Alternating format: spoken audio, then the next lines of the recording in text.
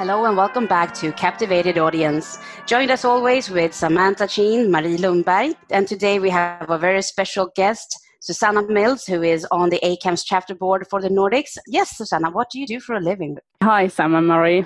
Delighted to join you for this podcast this morning, and have been working in the financial institution within the anti-financial crime area for the past around 10 years.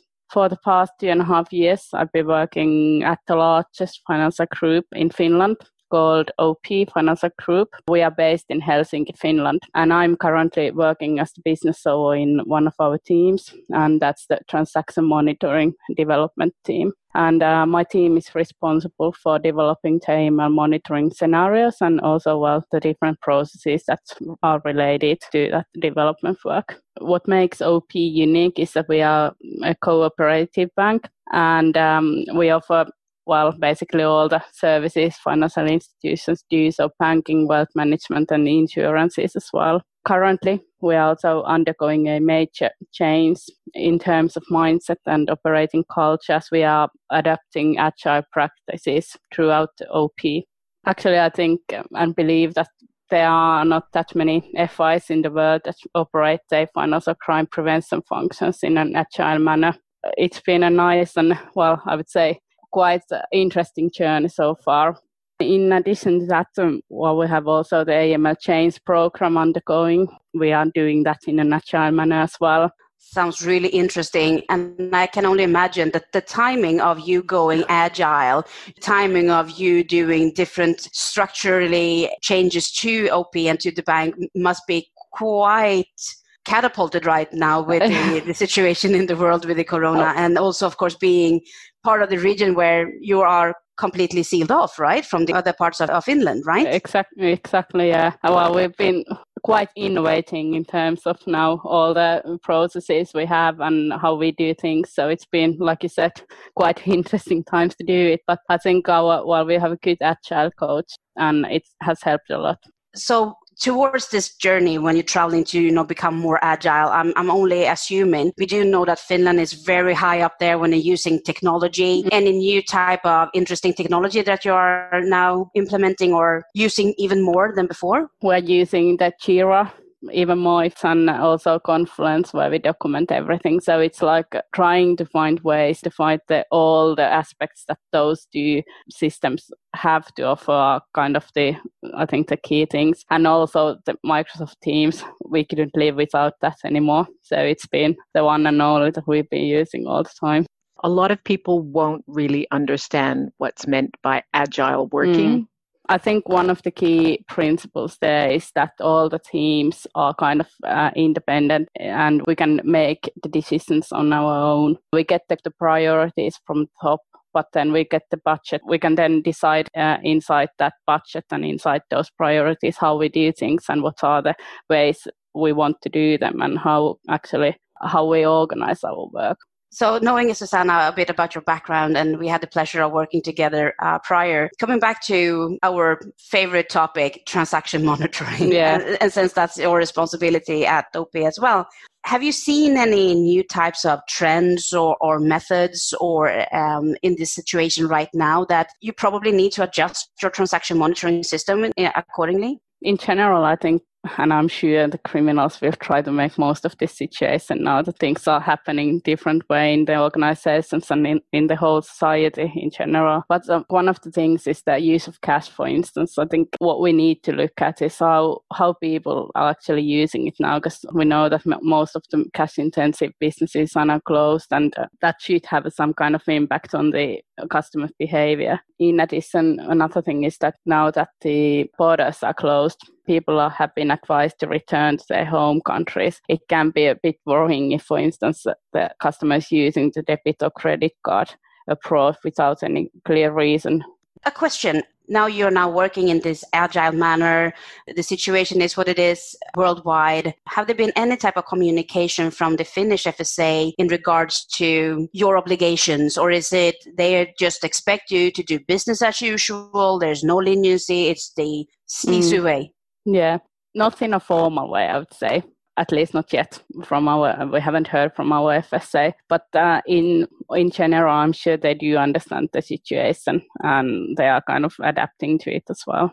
Susanna, I've seen you do a great presentation about financial crime risks that Finland is always aware of and trying to prevent getting larger. Can you give folks who aren't familiar with Finland just a little bit of insight about some of those financial crime risks? We are situated next to Russian. One of the toughest and also the biggest risks is, of course, the Russian money coming to Finland from different ways. And now that also the Russian border has been closed, people can't come from Russia to Finland and vice versa. So I think it's actually good for us now that the money isn't flowing that freely because they're using a lot of cash. That must be interesting then if you've closed your borders. I know we had someone on a podcast who was talking about how people aren't using cash. So that means cash-intensive criminal enterprises who have been using cash businesses to launder their money now need to find a new way to do it. What do you think of that? Well, I'm sure it is like that, and I'm a bit kind of worried that what will be the ways of doing that, and are we, like the large FIs, ready for that? And are we well enough prepared for it? And how should we actually start doing that work? And how should we put more resources on kind of trying to find the new patterns? And how much should we invest people on that without kind of losing all that development work we are already doing? So it's an interesting topic. Susanna, I know that you have a very big network in Finland and otherwise, of course. Have you been able to reach out to any other peers in your network doing the financial crime prevention to check up on how things are going at their bank and how people are doing, how people are coping? Well, I've been reaching to some of them and some of my colleagues from other banks, and I think we are all in a kind of similar situation. So we have challenges. We are in a similar position, and it would be easier if we would have a formal network how we could process and discuss these things, and that's something we are still missing in Finland. So Susanna, we can see you're working from home today. You're in the middle of this agile working project. How are you keeping things going with your team? Now you don't see each other every day in the office. Well, we have not daily meetings, but we have twice a week. We have this kind of Scrum meeting where we go through what everyone is doing. I encourage my team to be in touch with me even more than they used to do, and not just by Teams, but also with phone and trying to talk to everyone so that we could know how they are doing in general. How big is the team? Just a curious question. We have now, I think there's 10 of us now. A lot of people to keep in contact with then, definitely. Susanna, what do you enjoy most about working in financial crime prevention? Because you've been a professional now for a number of years. Well, I think the most exciting thing is that things are changing all the time. It's also frustrating at some points, but also that's something that keeps me going and keeps my motivation on, so that work never ends. So we're still always working on something new. Any use of new exciting technology on the transaction monitoring area, such as machine learning, the use of AI on the horizon? Well, we are definitely looking into those new technologies, and something that we need to put our focus on this year and next year as well. But I think we are, like many institutions in Finland, we are still in that situation that we need to get the basics up and running well, and then focus on the more advanced stuff.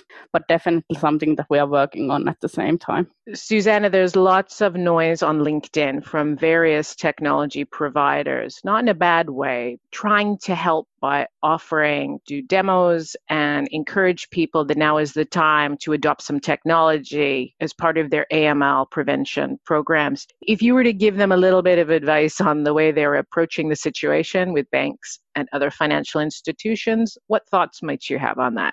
The first thing that comes to my mind is now it's not time, because we are kind of trying to get the things up and running remotely. Most of us are working from home, and that takes a lot of time from us. So it might be even a bit annoying if someone would come really aggressively now and trying to sell me stuff. So I think people should wait a bit. All in due time, right? It's all about timing, isn't it? Exactly. Talking about timing and coming back to what is happening currently in the world, your team is now working from home. You're working in an agile manner. Things are rapidly evolving in Finland. do you see in the midst of all this crisis and all the hysteria that's also going on, but rightly fully so in some cases, do you see any silver lining? Do you see any type of glimpse for a different future or something positive that will probably come out of this? Like I said earlier, I think we have had to be quite innovative now, that how we are actually working and how we are trying to find ways to change how we work. I would like to get that innovative thinking also to our daily work and kind of extending that also to what we do to prevent the financial crime, and especially in the large organizations, so that we've had to actually adapt to new things more quickly than we are maybe used to do. On that note, Susanna, thank you so much for joining us from Finland this morning. Thank you. It was my pleasure. And that's the end of this podcast of Captivated Audience. If you have any ideas or topics you'd like us to cover, or even if you'd like to take part, feel free to reach out to us on our website, captivatedaudience.eu, or drop us a note on LinkedIn. Until then, have a great day and stay safe.